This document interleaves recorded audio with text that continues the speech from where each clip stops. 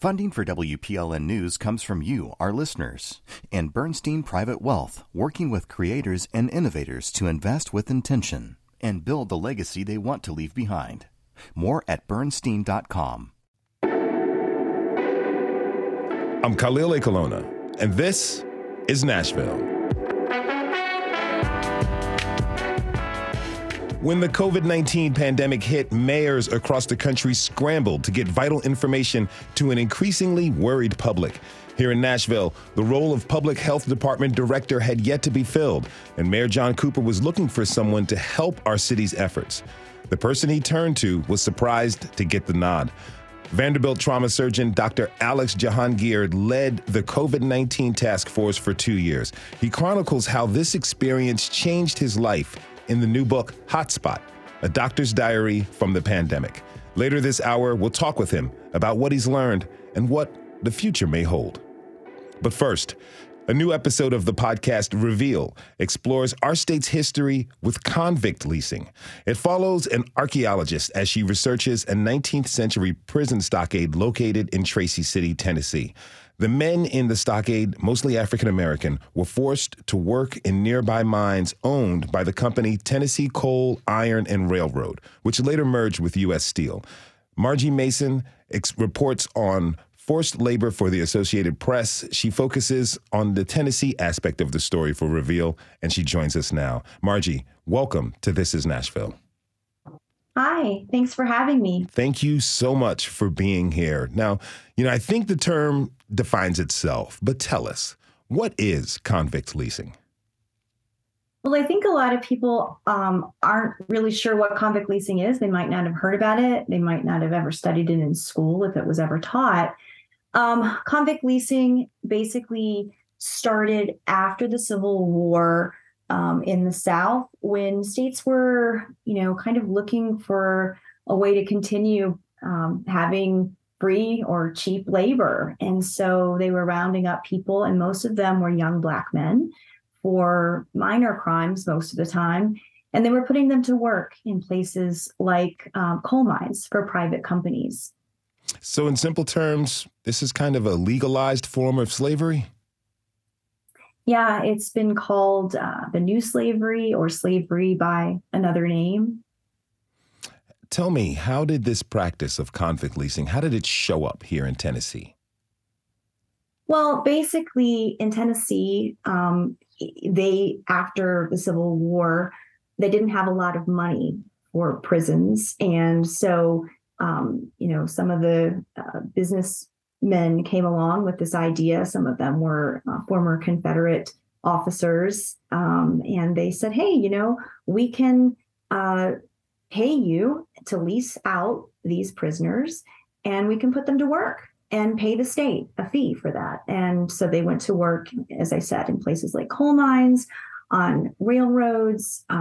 They were in Florida, they were harvesting turpentine. They went on to plantations in various places, timber. They were doing lots of different things and essentially helping to build America. Now, you discovered the prison stockade in Tracy City, which was a pretty brutal place. Can you tell us about some of the conditions that people endured there? Yes, it was a very brutal place, and in the state records, you can actually find reports that were written. They didn't have a lot to eat. The nutrition was poor. They made them, wear the same clothes for 1 or 2 weeks at a time. So you think about it, they're going into a coal mine where it's filthy. They're wet. There's no way for them to get clean or dry. And then they're, having to come back and sleep in these filthy clothes. And if they have wounds, there's really no way to get clean. They didn't have warm clothes in the winter. And they were whipped. If they didn't meet their quotas, getting the amount of coal that they were supposed to get out, they would be stripped naked and beaten with a whip. In the podcast, you all report that 10% of the people there died, right? Yeah. So, in the years that the stockade was operating, it was, up to 10% of people were dying every year. And these were recorded again in the state records for things such as, diseases like tuberculosis, typhoid fever. But you also had people being killed from falling slate. Sometimes they were killed by other prisoners, or sometimes they were killed while trying to escape. Now, these men were used to work for free in the mines. How did white workers respond to this system of convict leasing? Well, this was very interesting in Tennessee. The free, mostly white miners, they were complaining about this because they were bringing prisoners in and they were essentially, taking their jobs, and they were impoverished as well. And they were also looking at the conditions and saying, this isn't right. And one of the things that also was going on at that time is they were bringing these prisoners to, coal mines where free miners were striking for better conditions and better wages. And so they were essentially using these prisoners as scabs. And this went on for a while. And finally, I think it reached a boiling point, and the free miners started to push back and really revolt. And at times they would burn stockades down.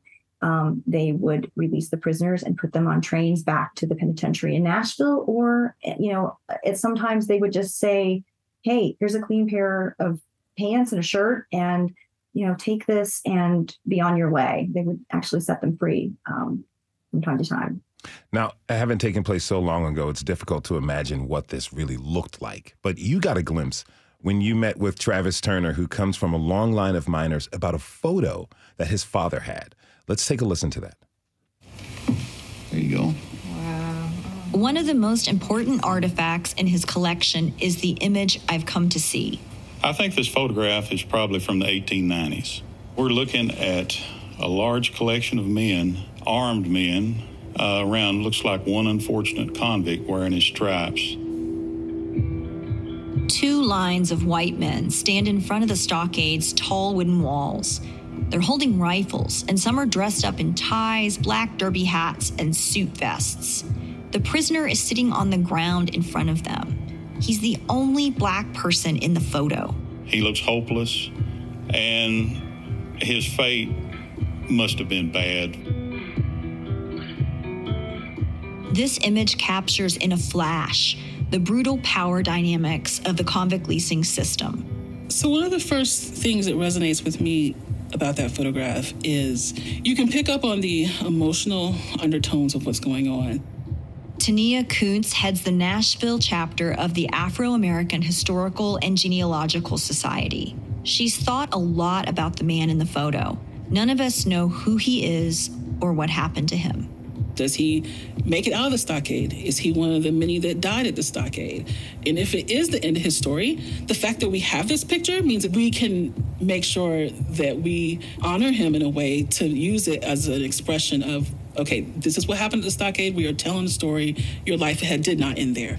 It makes me want to cry, right? Because, you're looking at this scene and it's atrocious. That's pretty powerful. These are stories that I'm sure a lot of people just don't know. Why is it important to tell these stories? Well, I think for us in digging into this, we just kept thinking we have the names of all these people who were sent here and all of these people who died here, and their history can't be lost. Their names can't be lost.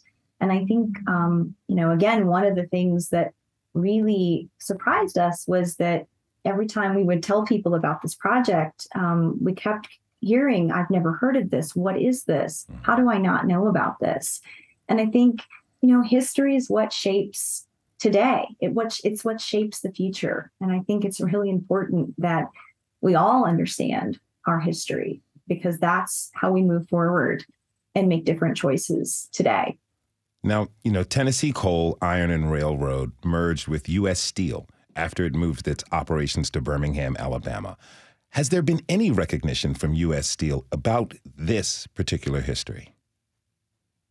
Well, there was a book that was written, I believe it was published in 2009, called Slavery by Another Name, by Doug Blackman. And he looked at this and really kind of brought up the cemetery that is still on U.S. Steel property in Birmingham. And at that point, he was really asking U.S. Steel to acknowledge this and do something. And they didn't. And so we went back to them today and said, hey, where are things? And they, came back and said that they didn't have records, but they would be willing to meet with some folks from the community in Birmingham. And so I think, we'll see what happens going forward. But it'll be interesting to see, again, if this history just stays in the past or if it's something that's acknowledged, as we're seeing in other cities and other places in America. Margie Mason is a reporter for the Associated Press. She reported for the most recent episode of the Reveal podcast, which listeners can find at revealnews.org. Margie, thanks for being with us and thanks for bringing this story to light. Thank you so much. We have to take a short break. When we come back, we'll talk with Dr. Alex Jahangir, who led Nashville's COVID-19 task force. Tweet us a question at This Is Nashville. We'll be right back.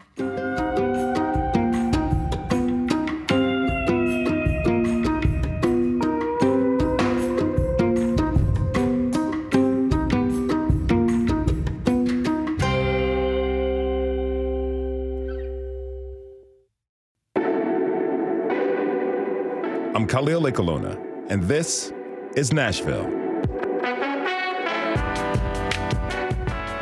In March of 2020, everything changed for Dr. Alex Jahangir. At that time, he was asked by Mayor John Cooper to head up Nashville's COVID-19 task force. For Dr. Jahangir, he never thought he would be in the position of addressing the public during a global pandemic. He quickly adapted to the position and made notes about his experience, which he shares in the new book, Hotspot, A Doctor's Diary from the Pandemic. I'm happy to welcome him to the show. Dr. Jahangir, welcome to This Is Nashville. Thank you so much. Pleasure to be with you today. It's really nice to have you here with us. So I know a lot has changed since March 2020, but COVID is still with us. And I know it's not your gig anymore, but I have to ask, where are we now with COVID? Well, we are at a place where the virus is still very much with us. And we are actually, I think, heading on the downward end of a surge that all of us have probably been through, the B5. But here's where we are now compared to where we were in March in 2020. We now have vaccines that have shown to save lives, to keep morbidity down. We have testing that's so available. When March 2020, when this happened, the only way to make an invisible enemy visible was to test, and what a challenge that was in 2020.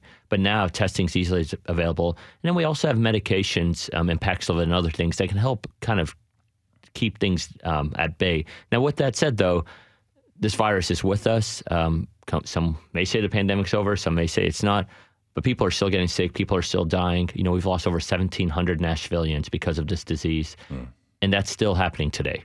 Now, you said people say the pandemic's over. Other people say that it's not. Well, President Biden went on 60 Minutes on Sunday and said the pandemic's over. What's your response to that? Well, I think the acute phase of the pandemic probably is over, right? So we are all learning to live with it. We all, again, as I mentioned, there's ways we can protect ourselves, get vaccinated. We should be very welcoming and open to people who want to wear masks. We have medications out there. But to say that the pandemic's over and imply, which I don't think the president has implied this, imply that the virus is just gone miraculously is not accurate. But it is with us. But I think we're in a very different phase now where we can all resume kind of what we were doing before with certain precautions. On Monday morning, I got an email from a listener, Tracy Smith, who recently saw you on a panel advising that we continue to take the pandemic seriously. She suggested two things. One, that we have you on the show as a guest. So that's a check. Thank you, Tracy. Thank you, Tracy. You're prescient, and we love that. Two, WPLN and or This Is Nashville, she suggests that we give at least weekly reports of what the COVID numbers are. What do you think of that suggestion, given where we're at? Well, I know the health department still puts out weekly numbers, the Metro Public Health Department. I get the reports myself still once or twice a week. And so we do put information out there. So I'd recommend looking on the Public Health Department's website, but also certain news outlets do bring it out. But I think what I would say is, especially as we're entering flu season, and we have monkeypox here in Nashville, At a certain point, one has to be just cognizant that there's diseases out there, numbers are out there, and we as a system and as news organizations need to be cognizant of if there's a spike or something changes. But the numbers are out there, regularly available on the Metro Public Health Department's website. Let's move on to your book, Hotspot, A Doctor's Diary from the Pandemic. First off, congratulations. It's pretty cool. Thank you. Your experience is really unique. How did you decide that you were going to write a book about it? Yeah, so, in March 8th of 2020, we had this first press conference in Nashville because March 7th, the first person tested positive. And so at that time, we didn't have a health department director. He actually was scheduled to start March 9th. And so I was asked to be at that first press conference, my first ever time even seeing a press conference, much less speaking at one. Mm-hmm. And my message was, look, we're following this. Everything will be fine. We got this. Well, fast forward, obviously, very quickly, we all realized it wasn't fine. And Mayor Cooper asked me to head this task force. And I thought, probably like everyone else, that within a couple of months this would be over. And my just a few months before that, my mother-in-law's father had passed away. And he was a World War II pilot in England, so he's British. And she pulled out all these letters that he had written her mother about his time during war. And I was reading those and I was like, man, this is amazing. So my wife, his granddaughter, my kids, his great-grandkids now could relive the time he spent in World War II. So I said, what would be really neat is if I just kept a little note every day of what I did for a couple of months, because my kids at the time who were kindergarten, first grader, and third grader aren't going to remember this. And so every day I would start writing down number of cases, number of deaths, and then just what the issue was that day, what we did, and so forth. A year and a half into this, I was keeping the notes still, and I went back and started reading my notes, and I remembered, gosh, we dealt with so much in that year in Nashville. Not just with COVID, which, gosh, we dealt with a lot with that, but the tornadoes, the bombing, the systemic injustice that and the George Floyd incidents, and just so much the city went through. And I mentioned it to a friend of mine, and one thing led to another, and here we are with a book. Now, there's a lot we didn't know at the onset of the pandemic, and you got to see some preparations that Governor Lee had started to make in case things got bad, really bad. And then we all know they did get really bad. But then Governor Lee's response changed over time. Tell me about that experience that you witnessed. Well, I think the big message for me is the the relationship with the city and state was pretty solid throughout this pandemic. Early on, we set up our testing sites and they're ready to go in the first couple of weeks. The drive-through sites that everyone's probably used. Jahangir Medical College ran for over 2 years. The governor was the reason we were able to start those because we had everything set, but the swabs you needed to get the sample from the nose. And so I remember meeting with the governor, and quickly he went. He was annoyed, rightfully so, that that we weren't able to get them because the company that he was helping support pay for the city's test wasn't providing the swabs, and he literally went out on his helicopter and brought the swabs to Nashville, 3,000 swabs to start and regularly. So the state relationship was actually pretty solid through most of the pandemic. Our ability to do our safer at home orders, mask mandates were all done with the support and the kind of the mantra the governor had that local entities should handle response that made sense for them. I did early on see the Music City Center. I remember touring this with Chief Swan and some members of the governor's staff and others. It's about to be a 1,600-bed hospital. Mm-hmm. And we stopped. Thank goodness it was deemed that first surge kind of calmed down pretty quickly, and we stopped having to do that. But we built alternative care sites, the state and the federal government did, at Jahangir Medical College and in Memphis.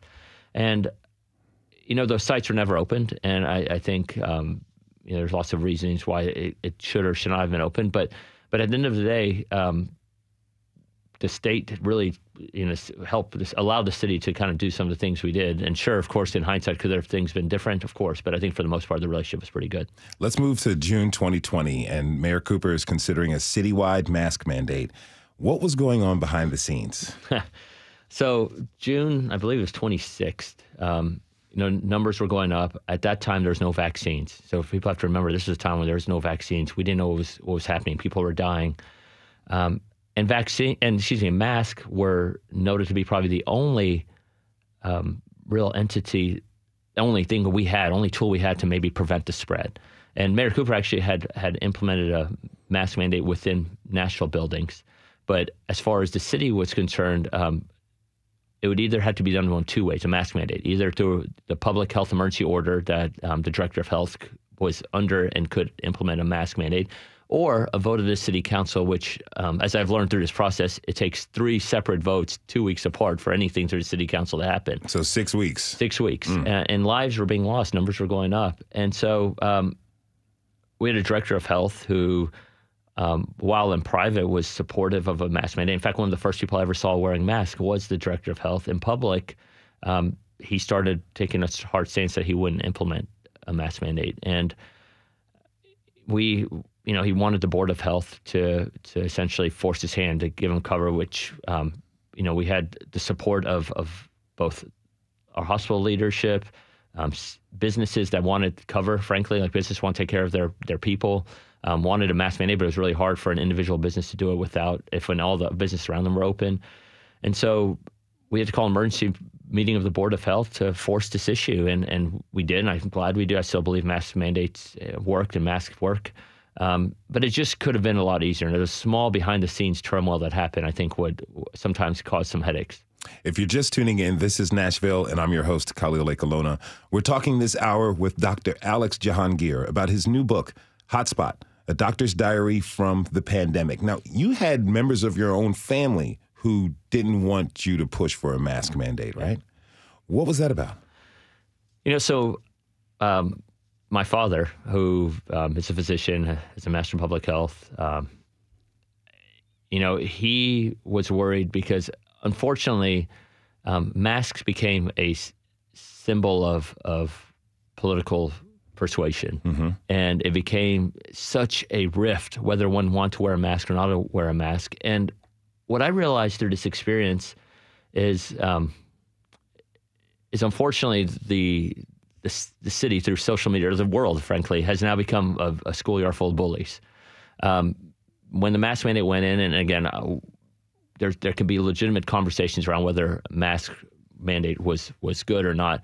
But what's not acceptable was the anger, the threats that would be hurled at not just at me, but at others because of these decisions. And so my father, being a father who obviously cares about his son, saw these, and he wanted his son to be protected. You got to remember, as background, my parents and me, we moved here from Iran, a country that when we moved was under the Islamic Republic, and people were attacked, people were put in prison, people were assassinated for what appeared to be trivial things. And while, of course, that never was the thought would happen here in America, my father lived that experience. Mm-hmm. And it always made him worry that, and it made him worry for me as his son, and it made him worry for where we were as a society.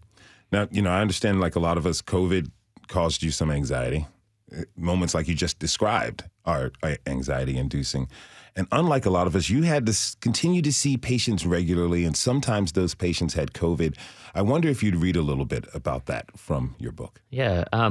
So I'm going to read a passage from December 18th. And December 18th, for me, is an amazing day because I received my vaccine that day. I was part of the healthcare. I practiced throughout the entire pandemic. And so this passage talks about the day I received my vaccination. For 9 months, I had a reoccurring dream in which I watched myself in the ICU on a ventilator. This dream haunted my waking hours every time I knew I had been exposed to a COVID patient. I was racked with guilt that I was afraid of my own patients. I didn't sleep well, and given the schedule I was keeping, I became increasingly exhausted. But the sleep I got the night before my vaccination may have been the best I'd had since the pandemic started. As my conscious mind realized that the days of facing down my personal fears every time I left home were about to end, my subconscious mind finally found some peace. I was ecstatic that soon I was going to be able to walk into a patient's room or a meeting at the Office of Emergency Management without worry. Even more important to me, I was soon going to be able to walk into my parents' house and hug them. Talking about side effects from the shot became a thing as more and more people got inoculated against COVID. When asked, I reported that my only negative side effect was a sore arm. I did not tell anyone but my wife, Helen, about the one positive side effect I experienced. After December 18th, my dreams of watching myself on a ventilator stopped cold. From that day on, I slept the sleep of the vaccinated. Wow. What do you think about that? You've had these, disturbing dreams up until that point, and then after then, you were free and relieved from them. Yeah, and on that date, I felt that way. I felt, when I finally received my vaccines, my parents who were older, my grandmother who was in her 90s received it. I think COVID has impacted all of us one way or the other, right? I think anyone who says they've not been touched by COVID emotionally, physically, is probably not telling the truth. And I was no different than anyone else. I had 3 young children who were out of school. I had a wife who had to quit working. She became a statistic of women who left the workforce, something that was very important to her, so that I could have my 2 jobs. I had elderly parents. I had grandparents.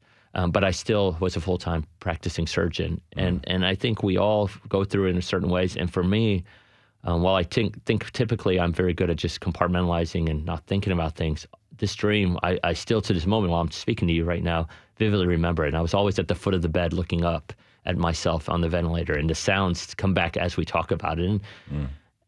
But, I think it's just all of us went through something. Yeah, we sure did.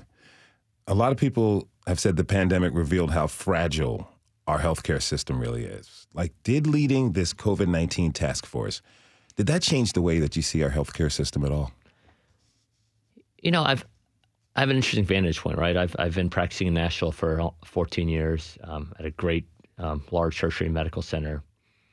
What it actually did for me is while I knew our center really well, I didn't know the 2 other larger tertiary systems in town. So between Vanderbilt, University Medical Center, Ascension St. Thomas, and HCA TriStar, we have some great healthcare systems that are here locally. And with the regional hospitals, there's 3,000 beds or so here in our region. What I saw every day when I went to work were people dedicated to helping patients and helping each other. And that is pretty awesome. What I saw as a system-wide is, after actually this reading, that late December, our hospitals got really full. Got to about a third of the beds were filled with COVID patients. There was really a worry that patients weren't going to be able to be transferred to Nashville, and we want to be able to take care of our own patients. And around the country, you're having patients transferring from Virginia to Tennessee or Minnesota down to Indiana or wherever. Mm-hmm. Our leaders of our 3 healthcare systems, at the end of, as this surge was happening in December of 2020, said, you know what, we're going to make sure that no one in Middle Tennessee is left behind. No one has to die because there's not a bed. And they came together a very innovative regional transfer center that took a lot of coordination with the state, with the federal government, and it worked. We didn't have to use it in December 2020. Fast forward to the Delta surge in August of 21, and 700 patients in 3 months were kept in Middle Tennessee because they needed a bed. And while initially a bed wasn't available, quickly because of this innovation, a bed was available. So our healthcare systems are strong. They have great partnerships with each other when needs be. And that gave me a lot of hope in what we have here in Middle Tennessee. Mm-hmm. We have to take a short break. When we come back, we'll continue our conversation with Dr. Alex Jahangir, who led the city's COVID-19 task force. Do you have a question for Dr. Jahangir? Tweet us at This Is Nashville. We'll be right back.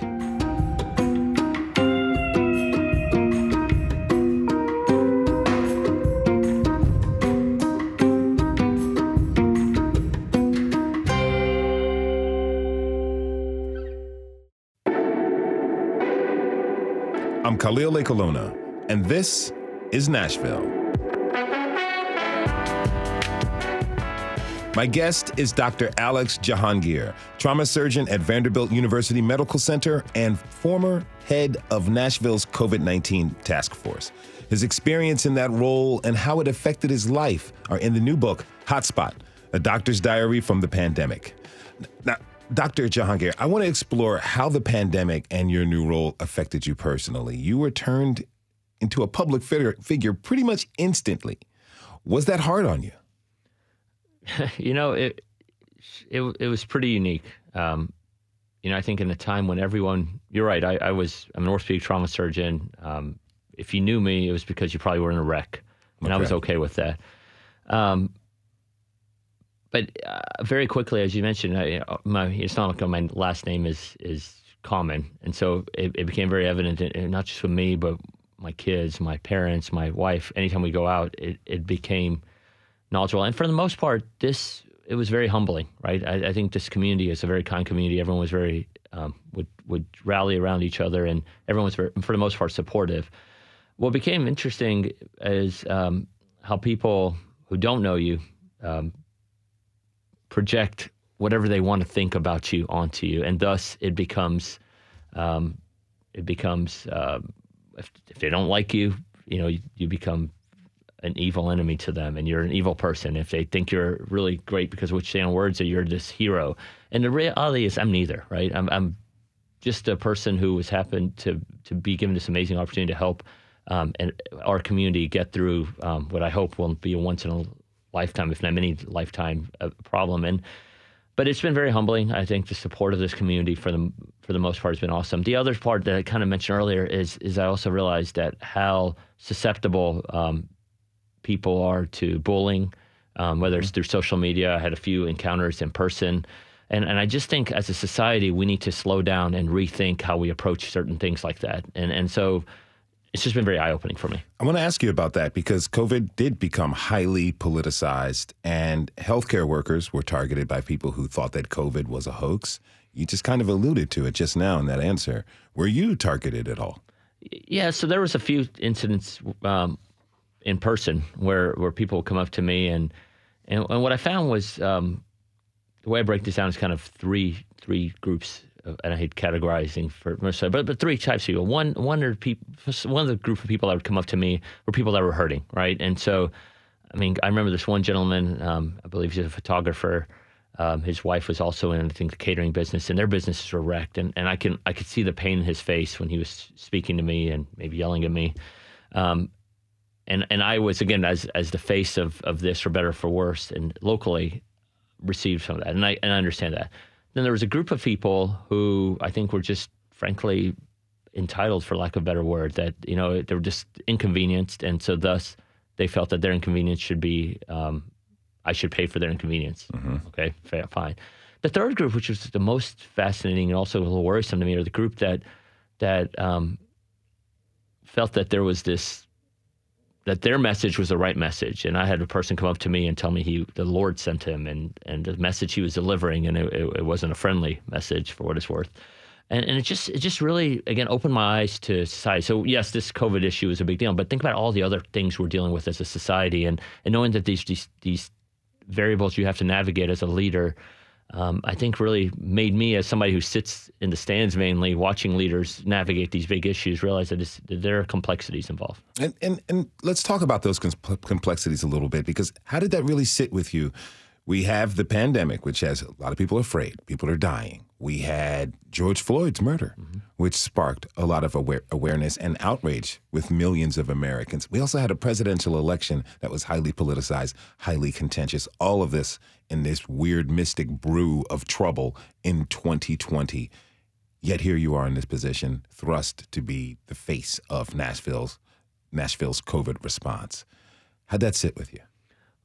Well, I think for me, you said the last thing was exactly right. I had one public role, and it was to help navigate our city through COVID and advise the mayor and work with the public health department, Office of Emergency Management. And I always remember that, right? So while as a resident of the city, the George Floyd murders, it bothered me tremendously. And the presidential elections, I had my thoughts about. My job was to, for lack of a word, stay in my lane around COVID. And the mayor on the first time he and I ever met, and I did not know the mayor before this pandemic, said, look, I want you to lead this task force with experts, always rely on the science, and always be transparent with him and the public. And I kept that mantra in my head throughout the entire time I was in this role. And then I also remembered, again, my role was to focus on the pandemic. And a great example of this I write about in the book is when the bombing happened in the city. Obviously, the mayor had a lot to deal with, but I remember the mayor reached out to me late, I believe it was late that day, And his simple question is something we text almost every day. It's like, what do the numbers look like? And I remember while as a resident of Nashville, I was going through this bombing and not knowing all about it, it focused real quickly on me. My job is to advise the mayor. I told him the numbers. I told him what was going on. And I think that's how I personally, in my public role, navigated. You were one of our first guests on one of our first shows back in March. And in that conversation, you told me about your first press conference where you made the explicit point to say that you grew up here in Nashville, that community. You know, when you wanted to assure people that this was your community, why was it so important for you to express that in that way? You know, you may or may not know, I moved to Nashville when I was 6 years old from Iran. And so here's this guy with a funny name who at the time, you know, when I first moved here, I didn't know English. I didn't have all the cool clothes. And perhaps growing up, that always gave me some anxiety around when I'm in public. And now I'm a professional person. And even in all the success I've had professionally, and it's interesting, immigrants we often throw out our professional accolades to give us credibility, right? Mm-hmm. It's something I've noticed myself doing, I've noticed others around me doing. Mm-hmm. In that moment when I was surrounded by people who, you know, I think pretty much everyone on that panel was white males, I felt like I had to reassure the community that, look, I'm one of you. I feel your pain. I've committed to here, and I'm going to give you my best. And so that was something that stuck with me throughout the whole time. If you're just tuning in, this is Nashville, and I'm your host, Khalil A. Colonna. My guest is Dr. Alex Jahangir, who led the city's COVID-19 task force. Now, back to that, making this point of letting everyone here in Nashville and Middle Tennessee know that you are one of us. You're in this community. You had the spotlight, and you've had time to reflect on that now. What does it mean to you to be able to show others who might come from a similar background or feel like an outsider what is possible without having to throw out their resume as bona fides of proving that they're a good person or a part of the community? Yeah, I hope, I don't want to be presumptuous, but 12% of Nashvillians have my story, right? Immigrants, new Americans to the city. I'm a public school grad from Nashville, went to MLK. I just continue to work hard, and I was able to give to my community. And I hope that story for people who follow it and listen, hopefully will resonate. And I think each one of us, all 700,000 people in Nashville and almost 2 million in the surrounding community, I think my greater message is one thing this has shown me is each of us we all live on one boat. And some of us may live in the nice suite upstairs on the boat, and other ones live in the bottom of the boat. But we all live on the same boat, and we all have the ability to capsize the boat or right the boat. Mm. And what I hope is that every individual recognizes the best way for us to succeed as a community is to work together towards addressing the hard problems that we have. And it doesn't matter if you're this kid who moved here from Iran who didn't know English, or if you're 8th generation, went to the best private schools in town. And I just hope that's the message that if anyone gets anything from me, it's that. In the foreword to the book, Dr. James Hildreth says, quote, "I believe Dr. Jahangir's approach to set Nashville and Davidson County apart. His understanding that a historically black healthcare institution could be integral to Nashville's comprehensive response plan, and that the task force must constantly communicate to all audiences, including those typically ignored, was not the national norm," end quote. Why was it important for you to make your approach and to approach things the way that Dr. Hildreth described there? Look, 40% of our city is not white, right? About 28% are African Americans, 12% are new Americans, and then there's probably other ethnicities in there. So to address a health problem that disproportionately impacted people of color and not engage with people who have the trust of the community would be a fatal flaw. And I think it was an easy decision for me. I went to high school right down the street from Meharry. My father did his residency. He got his MPH from Meharry. I would walk over and to Meharry and work in the labs. I was familiar with what Meharry Medical College is and what it did for me.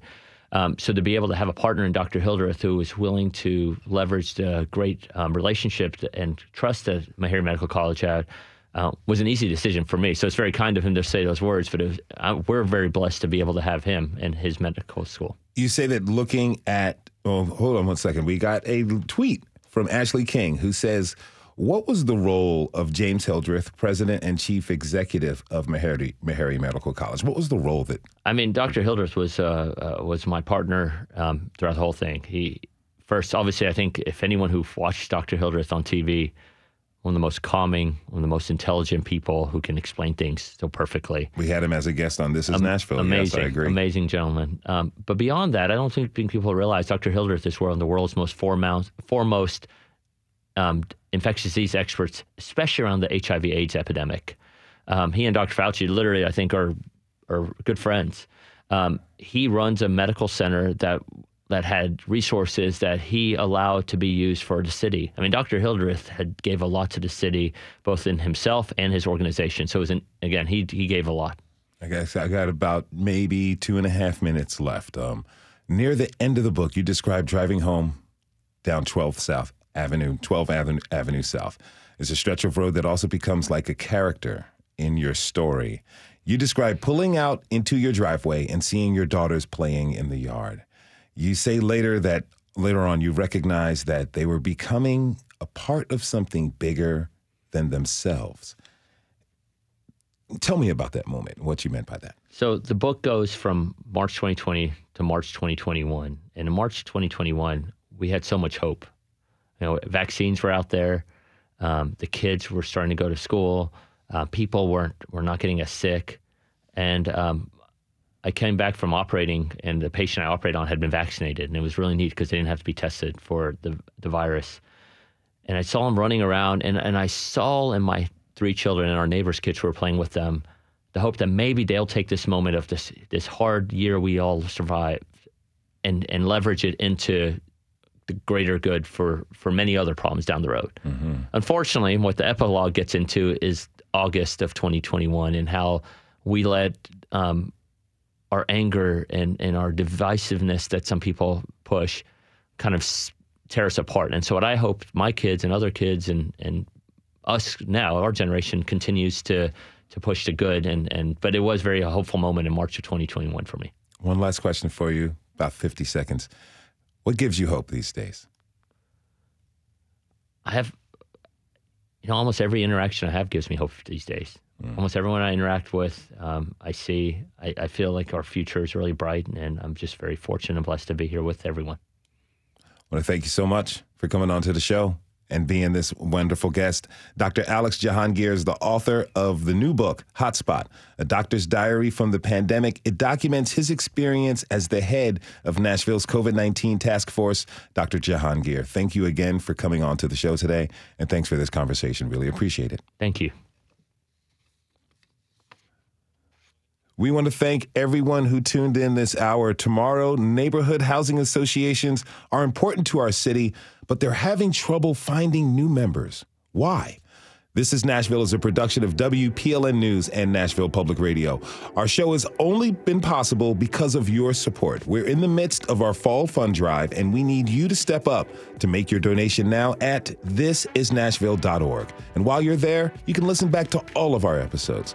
Our producers are Steve Harush and Rose Gilbert. Our digital lead is Anna Gallegos-Cannon. Michaela Elias is our technical director. Our executive producer is Andrea Tudhope.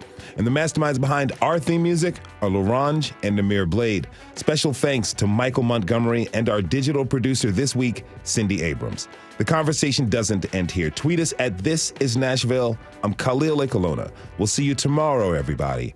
And be good to each other.